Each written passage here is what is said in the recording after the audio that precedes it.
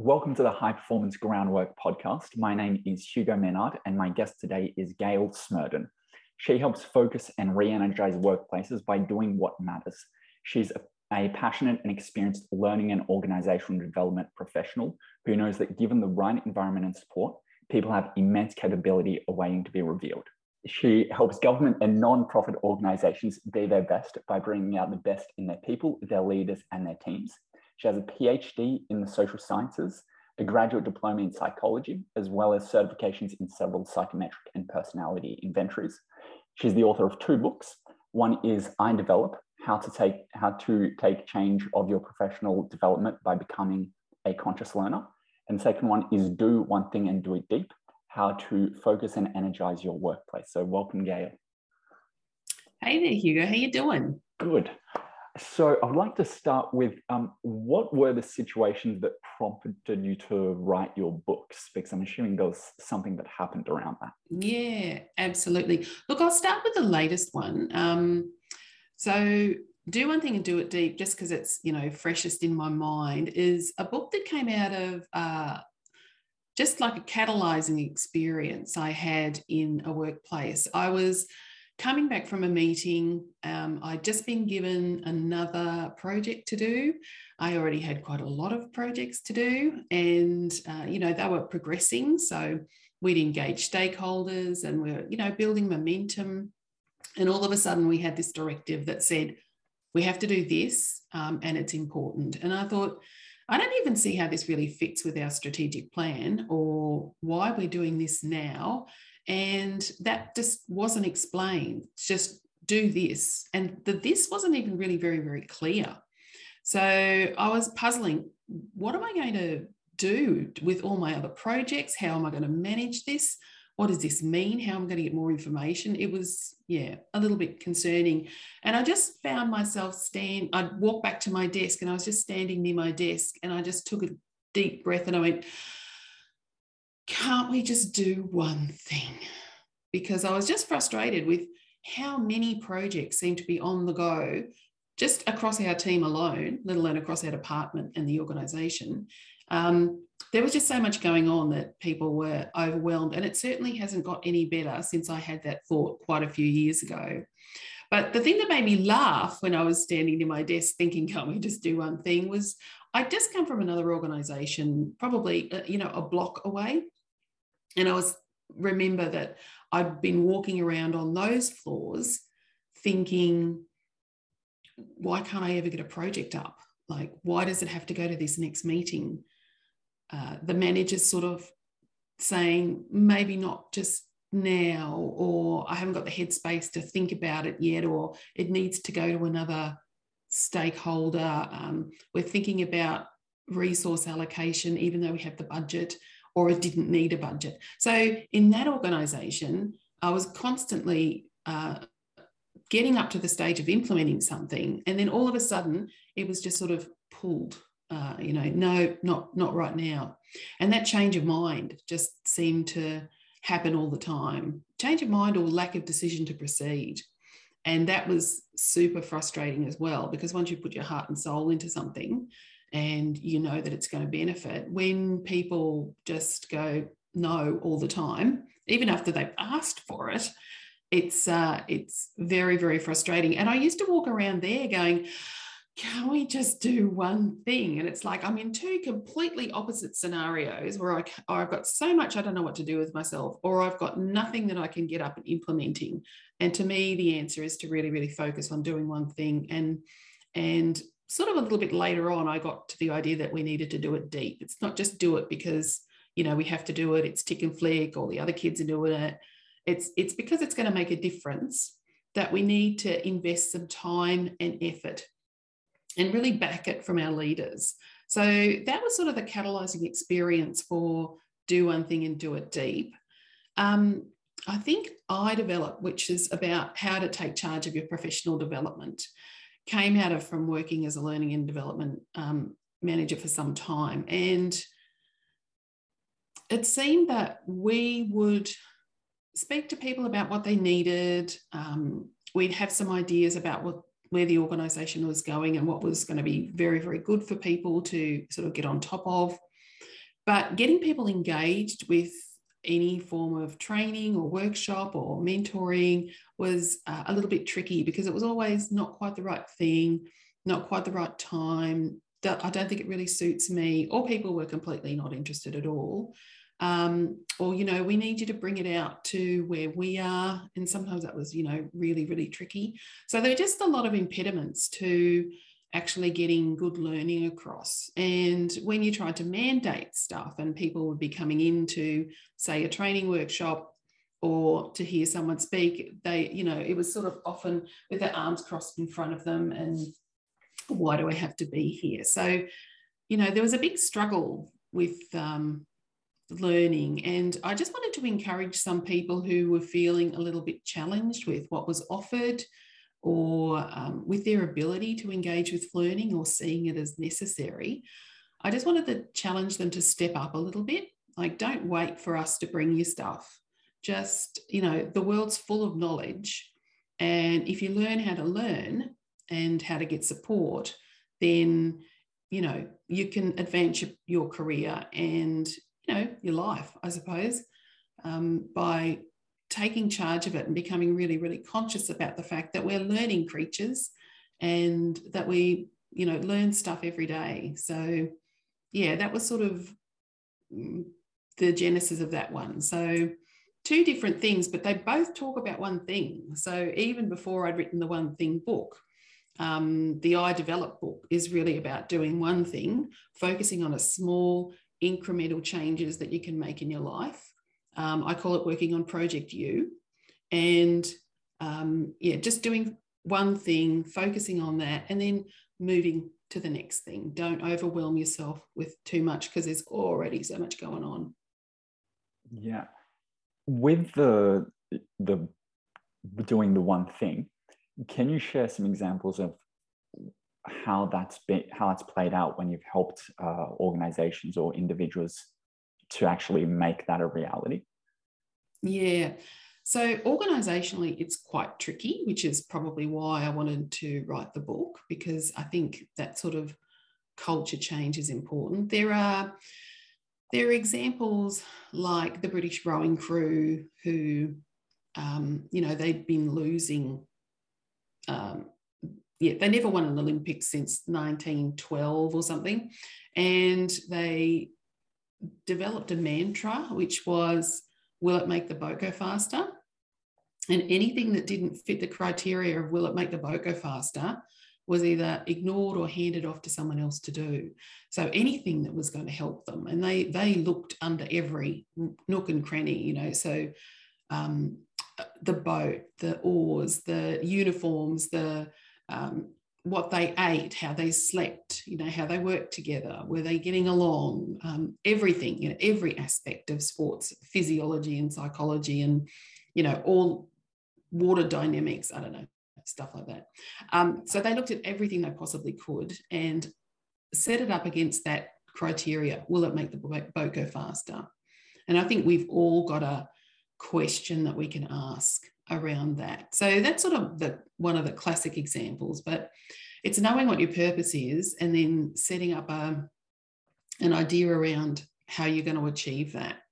There are organisations who will do this from time to time. I know Microsoft APAC used to run a conference. They were sort of sliding a little bit, I believe, and they ran a conference that was just around better together, and they had a lot of different ways of telling the story of how they're better together.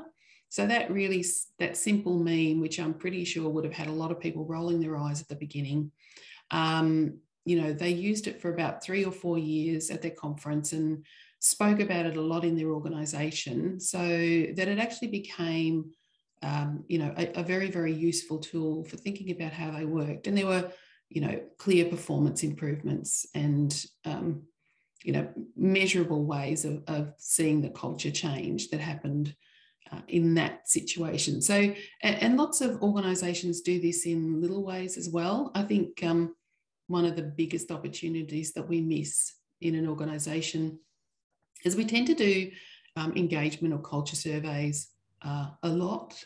and then we don't do anything with them. So we ask the question, what is it that's important to you? How are we doing? And we go, oh, yeah, cool. Okay, so go off and come up with some goals for your team. And then, 2 years later or a year later, when you have to do the next survey, there's a bit of a flurry of, did we do anything? What were we supposed to do? And then we do the next round. And to get people interested, we have to say you'll win an iPad, or, you can get coffee vouchers, or there's a sausage sizzle, or whatever it is. So we really have to promote it. And the reason we have to do that is because we've actually not done anything with the information. We've broken people's trust.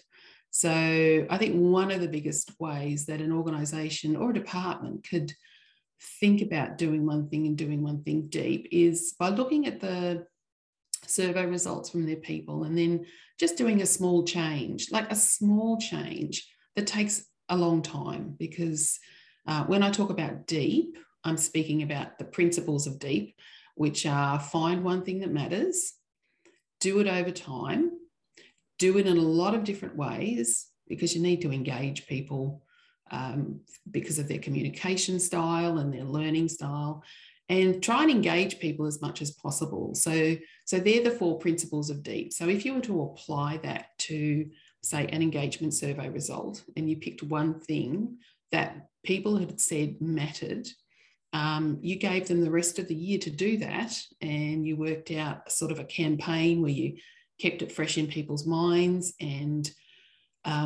supported people in lots of different ways, listened to what people were saying, had leaders that were actually actively sponsoring the idea that this small change was important, then you could start to see some really, really dramatic results, I think, because that little move of motivation builds incredible momentum, I think, and you get a lot of sort of incidental benefits from doing the one thing. So say you wanted to be better at listening.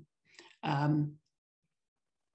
think once you're working that in a group situation, there's a lot of social things that start to happen as well, so that you can build greater connection and trust. You're all talking about a similar thing, so you can start to break down silos. So there's a lot of things that come along with actually doing the process, not just the outcome of the one thing that you want to be better at. So yeah, it's in some organizations, and I think that there are a lot more who could benefit from doing one thing and doing it deep. And it doesn't need to be big and flashy and expensive. It can be, small, but as long as it follows those principles, I just think there's huge potential for shifting organizational culture by really focusing the attention of people on one thing that matters. Because if you're focusing attention, it's like, shining a laser on it rather than just having sort of soft background lighting, really cuts through and, yeah, helps change the culture in a really, really positive way. Now, you also do workshops for better workplace conversations, and that seems to sort of link in with this, is that it seems to start with a conversation. What are some of the problems that you're seeing with the conversations that are happening at the moment? So the better workplace pieces that I work on around how to think, understanding how you think. So there's a way of looking at people's different thinking preferences. The other one is how to coach. So how to actually coach people, which for me is all about helping people get their own insights. And the third one is around feedback and the importance of being able to give and receive, and more importantly, seeking feedback in an organisation. So the reason that I work with those, so they're things that I've worked with for a lot of years when I've been doing training in different organisations, and I found that I just couldn't let them go with these programs. So some of the programs I do for iDevelop, where we're looking at developing a learning culture in an organisation, these are really, really critical things that I find I have to keep coming back to make sure that people understand that people think differently, and it's really, really important for us to embrace difference of thinking and lots of other sorts of difference. But that has incredible benefits for the organisation. Once we understand that people have different ideas, opinions, and think differently from me, and you sort of have a bit of an understanding about what that looks like and can make a bit more sense of it, when you can help other people think things through for themselves and give them that sort of autonomy to come up with their own ideas, because they're going to be more invested in them. And when you can help people be really, really kind and compassionate about giving feedback, I think that's sort of the basis for any of the work that we do. I've been thinking a lot recently about some conversations that I've been having, not necessarily just in the workplace, but just generally how I'll be sitting with some people and they just want to tell me stuff, and that's fine. Certainly if you're, in a coaching situation, that's perfect. You want them to tell you things.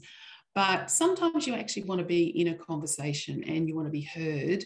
And a lot of the time, I'm sitting there thinking, no one's really asking any questions about me or what I'm thinking. They're really, really interested in getting their point across. And it's usually, quite, strong one way or the other. It's like, this is my opinion and this is why it matters and you really should listen to me. And I'm sort of sitting there thinking, I've got lots of stuff inside me that might be useful in this, but I can't really get a word in. And I'm not really feeling like engaging because, you're just being a bit bombastic or whatever. So I don't know. I've been thinking a lot about the fact that, if I'm feeling like this, a lot of other people are feeling like this, and that having those skills of understanding different thinking, of being able to encourage people to speak and be heard. And then being able to give advice and feedback in a nice way is probably not a bad thing. It might have had something to do with some of my relatives at Christmas time. I'm just saying, but yes, that's been playing on my mind a little bit. But there's so much going on in organisations with, competition for resources, ideas around status and worth of different types of work, that, there's always going to be conflicts and confusions and lack of understanding. And that's not helped by the fact that we're all so busy. We're just running flat chat out there in a lot of organisations. We don't have time to stop and listen to things because we've got our heads down and our little bottoms up. And that sort of stress doesn't open you to being receptive to other things that are going on that could really help you and could help the organisation. So it's probably a roundabout way of answering that, but... Well, I like it because you brought up something which I'm really interested in, is giving and receiving feedback in a way that works, because I think that is so fundamental. If there are problems, which there are, giving feedback, it seems to be one of those first steps. So can you share a little bit more about how you do that in a way that isn't, or in a way that works? Let me put it that way. Yeah, okay. So first of all, I think feedback's the third most important thing. I think understanding difference is most important, because if you don't do that, you're not going to be prepared to listen. If you can't coach people, if you're not good at asking great questions that bring people to insight, I think that's what you base great feedback on. Because I think when you can make feedback more about asking and supporting people to think things through for themselves and then giving advice when it's needed, because sometimes it is needed. I actually think we can coach a lot more than we think we can. Like, we can't coach someone in what my password is. That's just stupid. We just have to tell them. But there are a lot of opportunities where we can help people think things through for themselves. And that autonomy is really sort of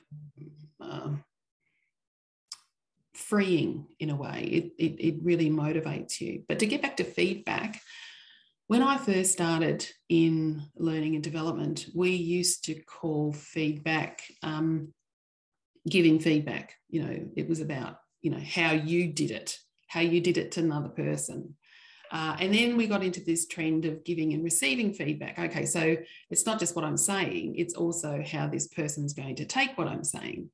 And that's all well and good. And I think for me, the most important thing in any of those situations is to bring a mindset of curiosity and compassion.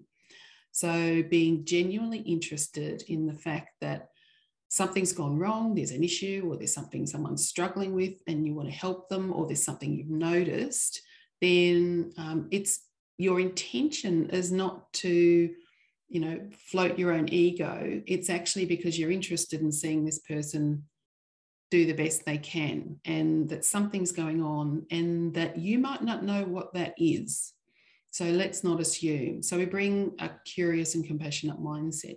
I think that's probably key for me. There's lots of things about asking questions, or it's definitely not doing that thing where you say good thing, bad thing, good thing. No. But where we've moved to now in feedback is really around seeking feedback. So it's encouraging people to seek feedback, because we know that when you're giving and getting feedback from people, it can be quite threatening. Even if you're reasonably good at what you're doing, people can hear it, feel threatened by it, because you're not really sure what state they're in at the time. And once you sort of trigger something off for someone and put them in that sort of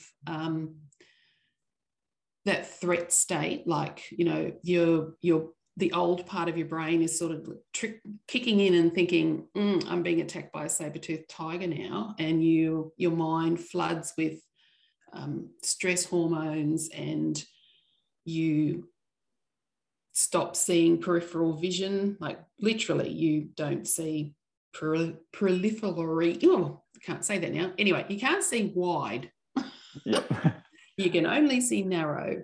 You're actually about 10 IQ points dumber, because all your system is going into protecting yourself and either wanting to run away or to freeze or to punch someone in the nose. None of those I'm going to recommend in the workplace.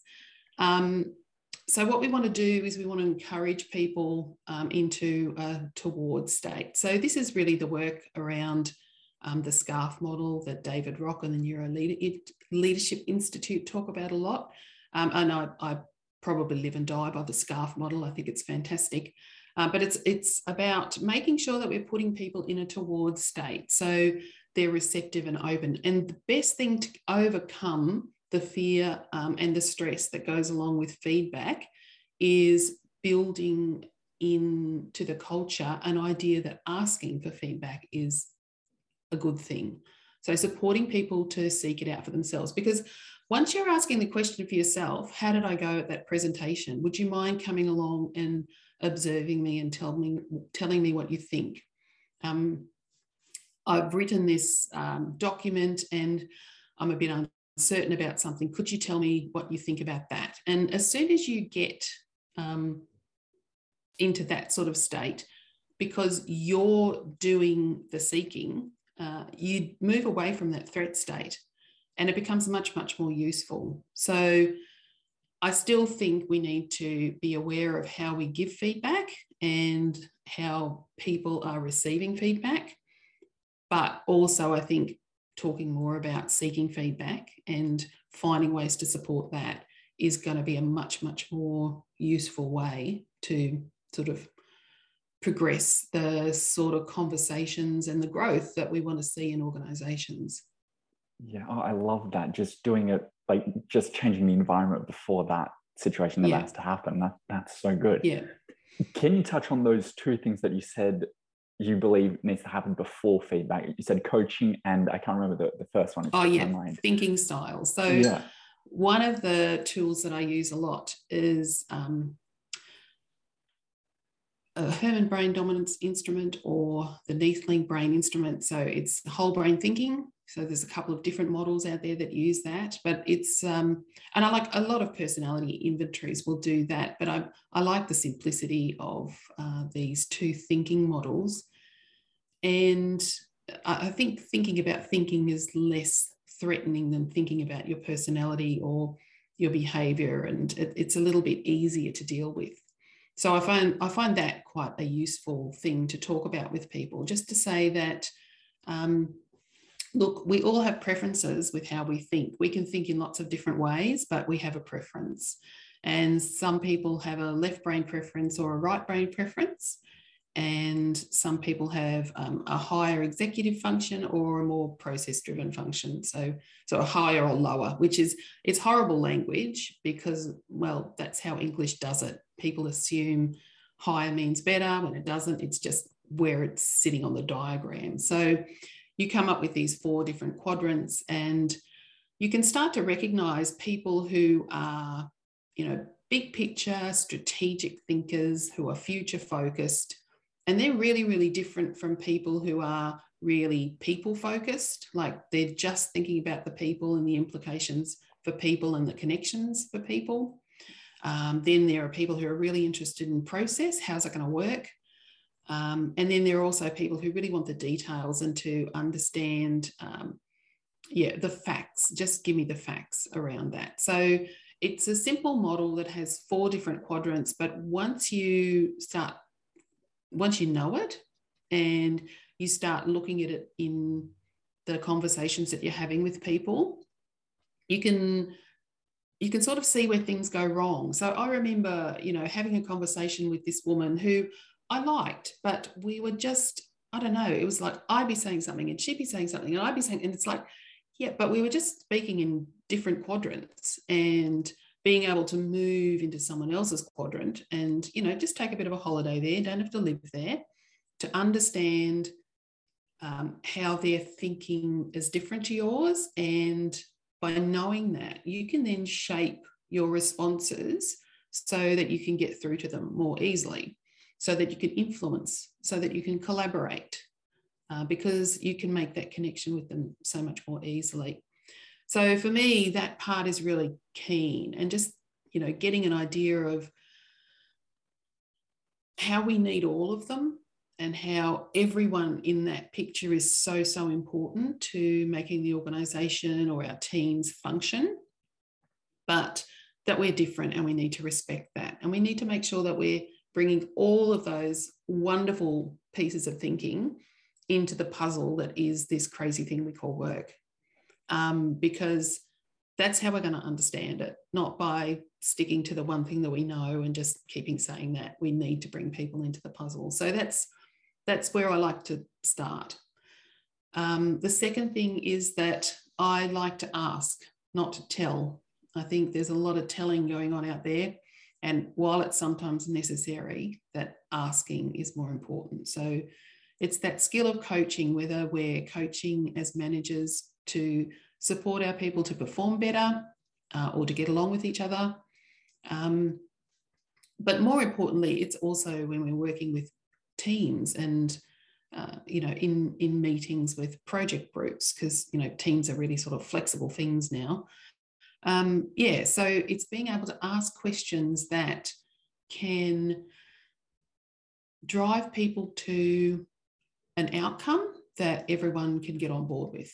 So having a bit of a process around how to ask great questions for people to come up with a solution and take some action, because, just thinking about stuff isn't enough. We need to make sure that we're doing something with what we're thinking. So that coaching process is just, I think, super critical, particularly at the moment. So unlike me at the moment, doing lots of talking, I usually do lots of asking. So, tell me what you're thinking about that. And it's amazing how a good question can actually move someone.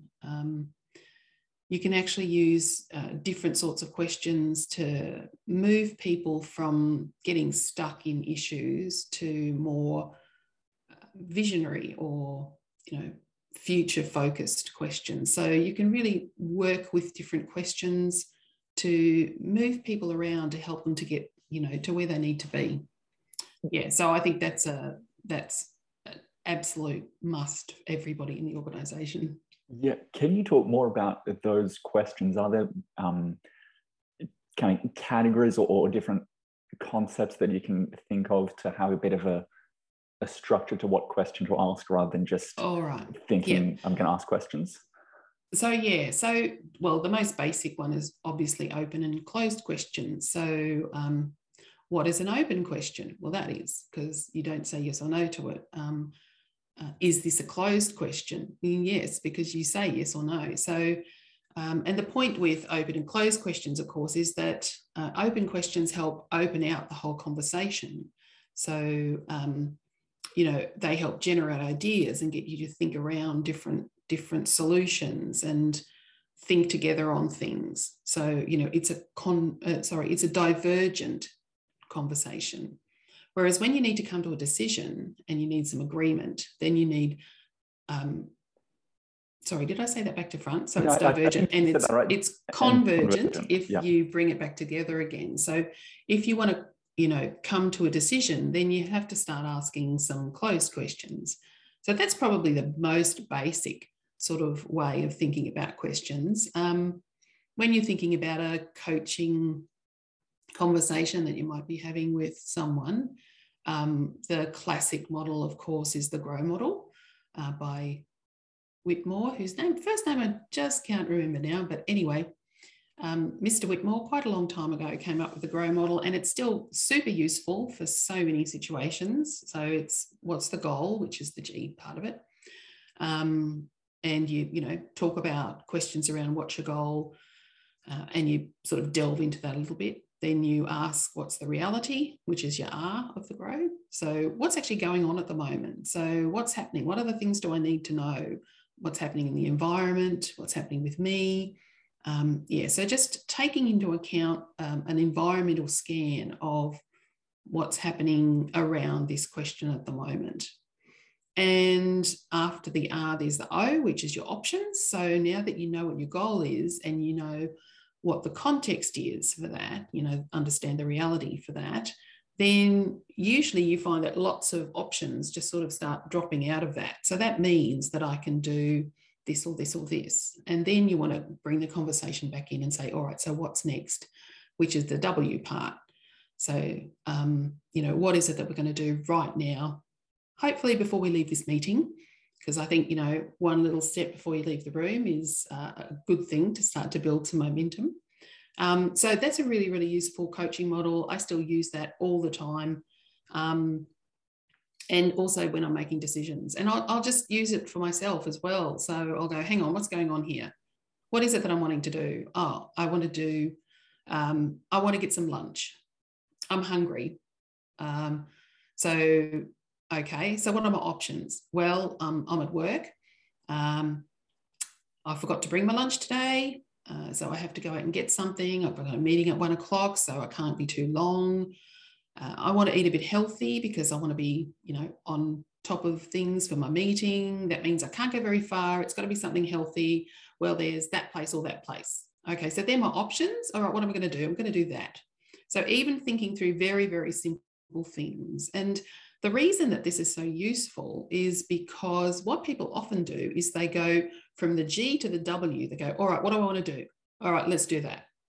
And they don't actually stop to expand that out and think about consequences and, other things that they need to think about. It's just how we go. We grab for the closest or the most familiar solution because, our brains are run by a lot of very, very unconscious biases. So we'll just quickly pick up the very, very next thing.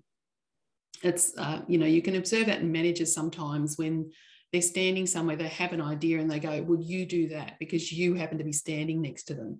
You're not the best person for the job, but you're there. So you get to do that.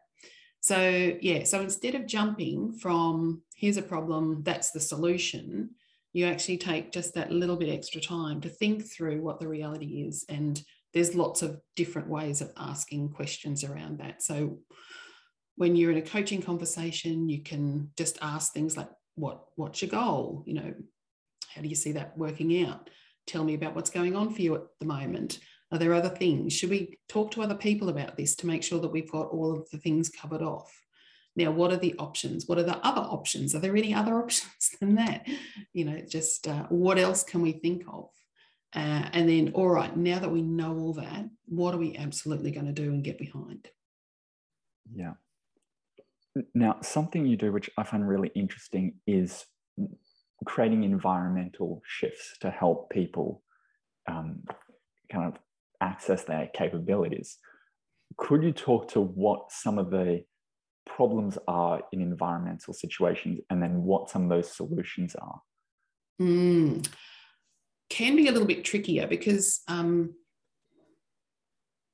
quite often you'll see that there's an issue with something that you want to address. Maybe you're feeling stressed at work, maybe you're overwhelmed with too much to do, maybe you can't get any projects through. Whatever it is, there are things that you can do about that for yourself. And I think that's really, really important, but we often overlook the environment we're in creating the need for you to do that. So I have a bit of a thing, a love me, hate me relationship with resilience training, because I think it's really, really important that people are resilient, that they manage change well, that they bounce back from issues that they're having. I think it's really important, but let's not create the issue in the first place. I think if we keep putting people back into stressful environments and then just expecting them to be more and more resilient, we're mad. And I think we're a little bit evil. So, yeah, the structural things are things that I'm sort of quite interested in, and they're usually things that are driven top down. I'd really like to be able to say, no, there's a big groundswell of stuff for this and it's all very, very doable. That can happen, but if you don't have the leadership on board, or even when leadership that is on board changes, it doesn't take a lot to topple a lot of very good work. So it's trickier. I think if you can get the CEO and the executive leadership team on board, and that's what we talk about that's what I talk about in Do One Thing and Do It Deep, is really engaging leaders in the idea that creating this environment matters, because I think that's an immense opportunity for people. And we are talking more about culture and environments at the moment, which is great to see. But I still see a lot of flailing about with how we actually do that very, very practical thing that we could do over time and, not rush into thinking that we have to fix everything. So getting leadership on board is really critical. And I think one of the ways that you do that is you engage them in the role of leader as sponsor, which is what I like to call it. You speak to leadership around or they initiate an idea that's going to be super helpful or something that we can improve on, do a little bit together, and then you decide that it matters. So you have to get behind it first, and then you have to do a little bit of listening. So that's the second part of the leadership journey. If they want to lead as sponsors, is they need to go out and start talking to people about their experience of whatever this is, because they can't know everything that is going on for other people. Once they do that, and you come up with some ideas around how you want to set up the environment, they need to start saying whatever the message is, whatever this important thing is, in sort of sticky and clear ways, ways that people can remember. So they need to be on message. It's almost like a political campaign. So you need to decide you're going to run. Then you need to take like a listening tour, getting on that bus and getting out to your constituents. Then you need to have your message, and you need to be on message all the time, because you need to build that sort of certainty. If you start really wavering on the message, it can get a little bit confusing. So, stick to the message. Then you need to be able to walk the talk. So you have to do whatever it is that is required as an outcome of the change that you want to make. So you have to have the behaviors, and, maybe if it's a software program, you don't have to do the software yourself, but, you have to be able to be open to trying new things. And so you have to walk the talk, and then you have to keep people accountable who aren't walking the talk.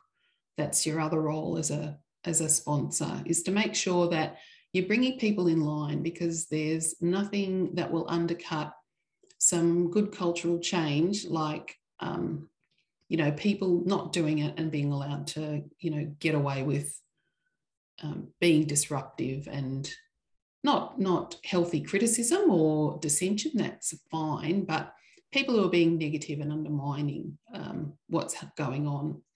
And then you just need to work with people on it for a while. This is like in a political campaign, you could think about, the grip and grin, or your town halls, where you're going out and you just keep reinforcing the message and listening to people and working with them on whatever it is. And then you want to reward them. You want to celebrate with them when things go well, commiserate when things don't, put your hands up when things don't. And then after that, you've sort of reached your destination, and you've made a small but impactful change that you wanted to make around a specific thing, but you've also had all these incidental things. Now, the problem with me is, when I'm explaining this, is I don't like telling people what to do. So I want people to come up with what this one thing is themselves. So it can sound a little bit vague and theoretical, but that's basically because everyone has a different one thing. And I'm not here to tell you what that is, because it's more important that you do the one thing that you think's important. And even by some objective measure, if it wasn't the most important thing that you could possibly be doing right at this moment, if you think it matters and you can see a change, then you're going to be motivated to do the next one thing.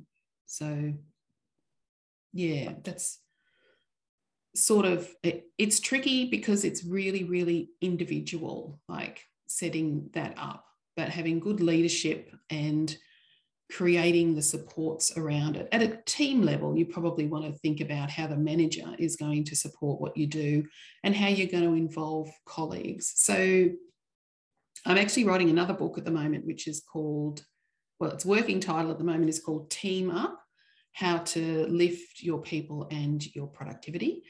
And it's really applying the one thing message to working with teams. And it's about getting on board with the idea that you can create this sort of environment when you don't have an organisation that's driving that. At least at a team level, you can take some control over some of the things that you're doing. And what you want to be doing there, obviously, is finding one thing that really, really matters.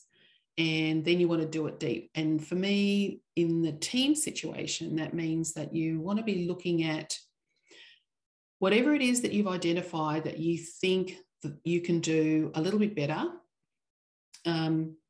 What are your beliefs around that? And how are you sort of living those out? So really thinking about what it is that you believe. How much agency do you have to change what's happening at that time? And do you have the capability to do it? Do you have the capacity? Do you have the authorizing environment where you can actually make a change? And then the third part is structure. Sorry, that just left my head for a moment. Yeah, it is structure. So what is it that you want to put in place that is going to make sure that the thing that you're investing time in and that you really want to change, what's the things that you can put in place? So this is just a no-brainer that you're just going to do this. And there's lots of things we can learn from, people who write about habits and around setting up different habits to embed your structure at a personal level, and then at a team level, you sort of get some group accountability around what's happening. So that works sort of nicely in a team environment. So yeah, you want to really, really dig deep into what this one thing is and what it means to you, and so basically you pick it up, you give it a really, really good shake and see what falls out. And then once you've done that, you want to experiment a little bit. So set up some ways to test out the things that you're thinking that might help, and make it fun, really make it fun. So give it a crazy name, have some stupid picture. I don't mind. Make it into a game. Make it a snakes and ladders game. You know, we did that really well today, or we didn't. Just make it fun. And a lot of people will look at those and go, yeah, that's a bit naff, but they come around. They come around, don't you worry. So they're sort of the things that when I'm working with a team, I'm looking for them to find something that really matters. We have a really good look at it, and we find out we can play with it. And we give them ownership of that. So they have to come up with the solutions. And rather than keeping it vague, they're an example from a team that I managed a while ago. We used to, they came in one day and they were all cranky and blah, blah, blah. This was going on and that was going on. I'm just sort of sitting there patiently at the meeting, having my own stuff going on, and just sort of looking around going, you know what? I'm fed up with this. Just tired of this complaining. Like, I'm fine with people having a bit of a whinge. I think it's quite helpful for people to let stuff out for a little while. But nah, this was just going a little bit beyond the pale. So I said, all right, then, I want to hear what's going on. And we did a big map of all the stuff that they were unhappy about, the things that weren't working well, and we picked one thing to do. I said, all right, so we've captured all that. Can we put that aside for the moment and think about one thing that we have control over that we can make a difference with? And basically it said, well, communication isn't good, but, you know, that sort of makes me laugh because that's what everyone says, but no one sort of says what that means. So we dug a little bit deeper about what that meant, and we had some interesting discussions around, you know, different forms of communication. And what actually came out of it was something completely different. They said, look, we've got all these meetings to go to and we're never getting any stuff done. And, you know, we're getting all this information from meetings that we don't really need. I don't know what I'm doing there. And they just go on forever, and there's a million of them. And I don't start to get my work done until 4 o'clock in the afternoon when all the meetings finish. And, you know, I'm going, well, I hear you. And anyway, we came up with an idea that rather than just jump straight in and say, all right, what are we going to do about all these meetings? We said, well, let's test out our theory. So we did an experiment, and we thought, right, we're concerned about going to meetings that don't actually matter to how I work and what I'm doing.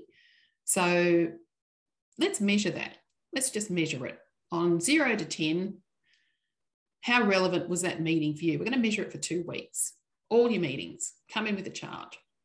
And we'll call it the meeting relevance score, which is actually MRS, which is misses. So we used to say, how's the misses? And I don't know whether that's politically correct or not anymore, but it was just funny at the time. So someone would come back from a meeting and you go, how's the missus? And they'd say, well, you know. And of course, by the afternoon of the day that we came up with that little experiment for ourselves, we discovered, of course, that we hadn't really identified relevant to whom.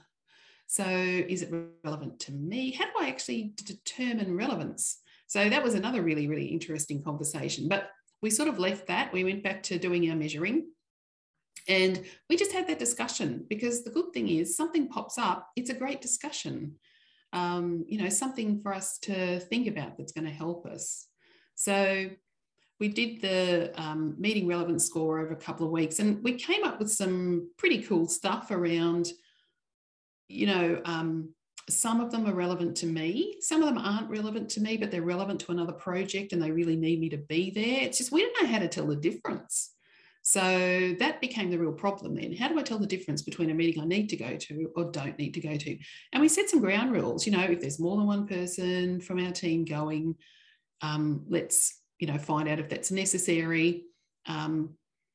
People were going to meetings and they were thinking, I've just got nothing to contribute here. I don't know why I'm here. So we set up a thing where we pick a few meetings each week and we'd ring the organiser and talk to them, say, what am I doing there? Do I need to bring anything? Is there something I can do to help? So we wanted to be really, really respectful of the fact that this person thought that they needed us to be there, but we wanted to make sure that they just weren't doing it out of rote. So we did a little bit of investigation around that. And in the end, we came up with a way of saving, some time for ourselves. And we also found that, we got more out of meetings because we were going to ones that were necessary for us and where we could actually feel that we can contribute and just didn't feel that we were wasting our time. And the thing that happened after that, of course, is we went, all right, so how are we running our meetings? Are we doing things that are relevant? And how are we showing relevance in our own meetings? And are we asking people that we don't need to invite? And are we doing this for ourselves? So we had to sort of, take a little bit of our own medicine and start thinking about that. And we did make some changes that I think not just made us think more about meetings, but just made us be more respectful of other people's time and our own time and more compassionate to each other. It was a really, really interesting experiment. And, we went on to do a couple of other things, but I always remember the misses. Yeah, I think that is such a wonderful example. Because what I'm hearing from that, I think, is those very human things of have an open mind, be curious, as you're saying, like ask the question.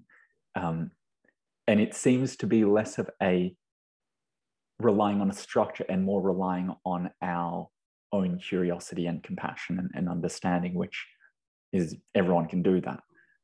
You don't need some fancy degree for that. So that's so good to hear. But it starts to spread too. So other people hear about what you're doing and it starts to become embedded. So it sort of starts to take on a life of its own.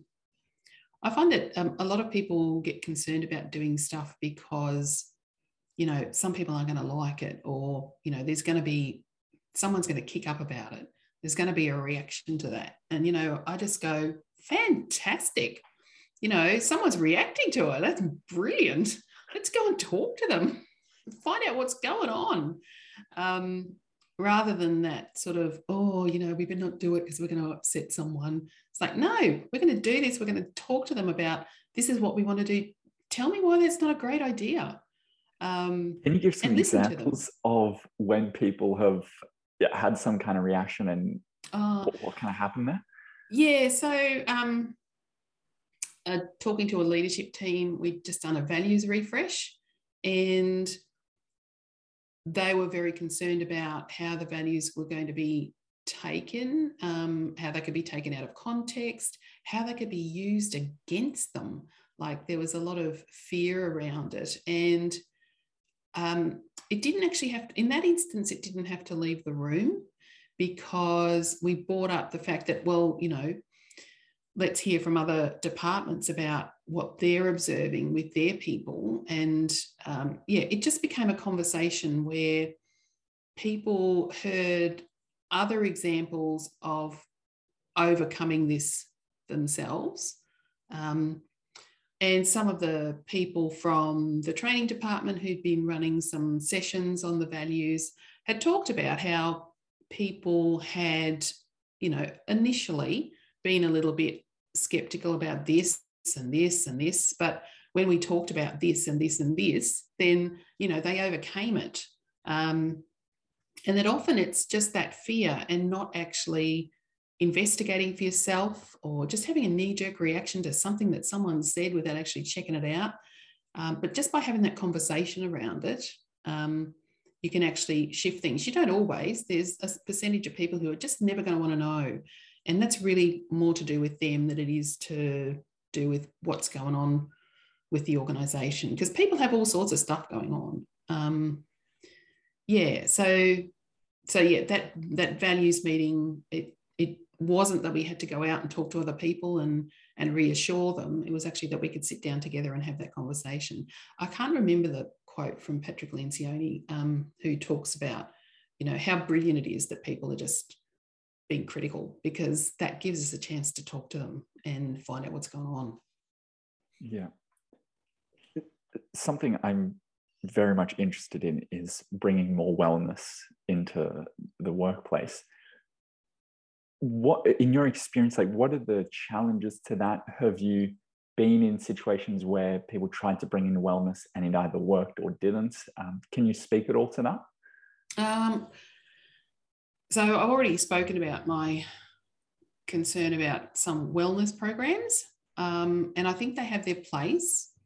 But, you know, I'm basically a sociologist, so I look at structure as being pretty critical. I think we do have agency around certain stuff, but we shouldn't leave it up to everybody to, you know, constantly be battling bad environments. Sorry, I've forgotten the question now.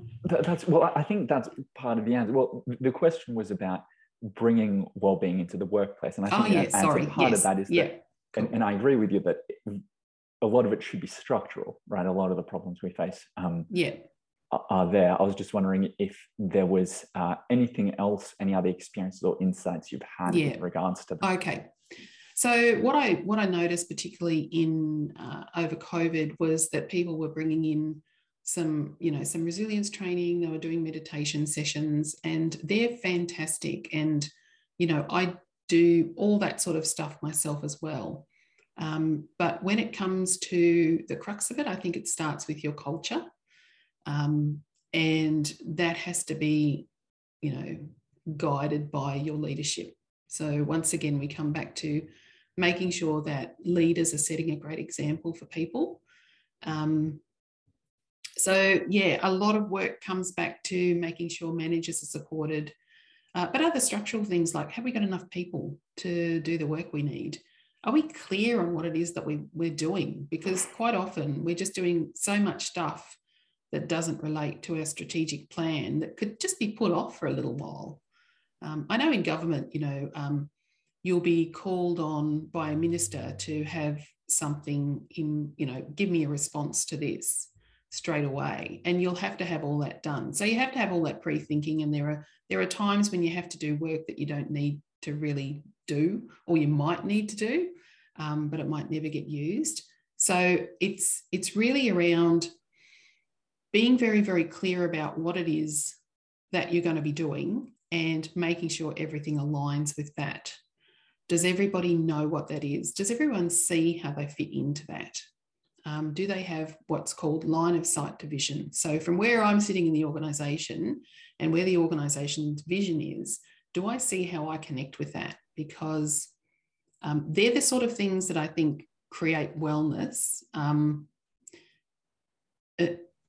It creates an environment where people can flourish. And for me, that's the most important thing. I think there's a book by Patrick Lencioni called The Advantage, which is a guide to organisational health. And because he thinks that's the most important thing in any organisation.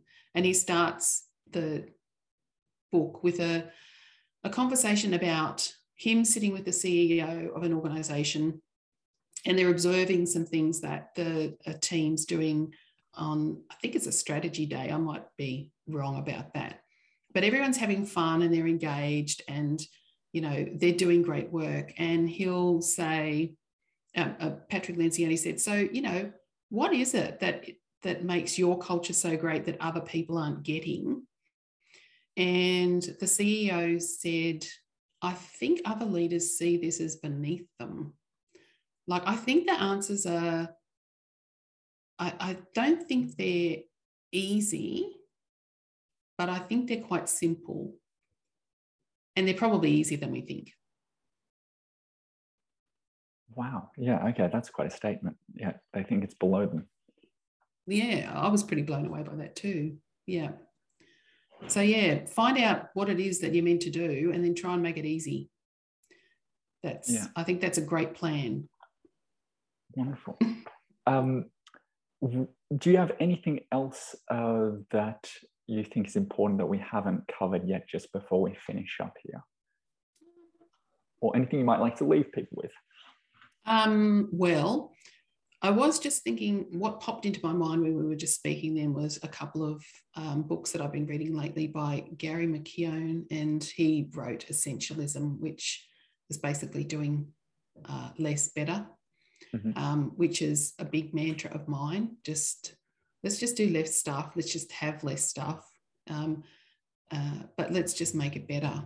And he's just recently written another book, which is on effortless and how we make things harder for ourselves. And I think for me at the moment, I'm really focused on how do we do what matters and how do we make it easier. And part of that is, giving people the agency to do it, thinking about the beliefs we have around it and making sure that we've got the structures to put in place. So yeah, that's probably where I'm at the moment.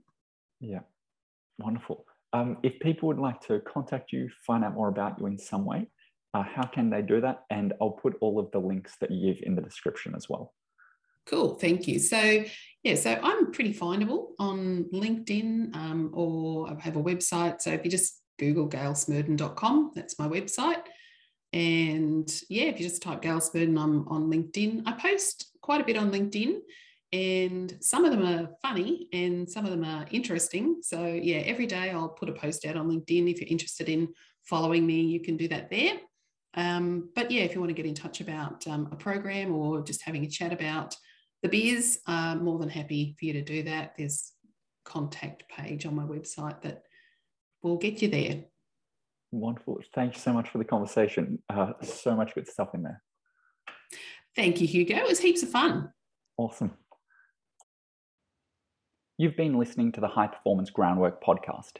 If there's a conversation you believe needs to be had or an idea you believe needs to be spoken about when it comes to workplace wellness and making the work environment joyful, calm, and a place where we feel part of a supportive community, I would love to hear from you. If you run a company and would like to improve the well-being of your staff, you can head over to my website, highperformancegroundwork.com, to find out how I may be able to help. And finally, if you enjoyed this, share it around.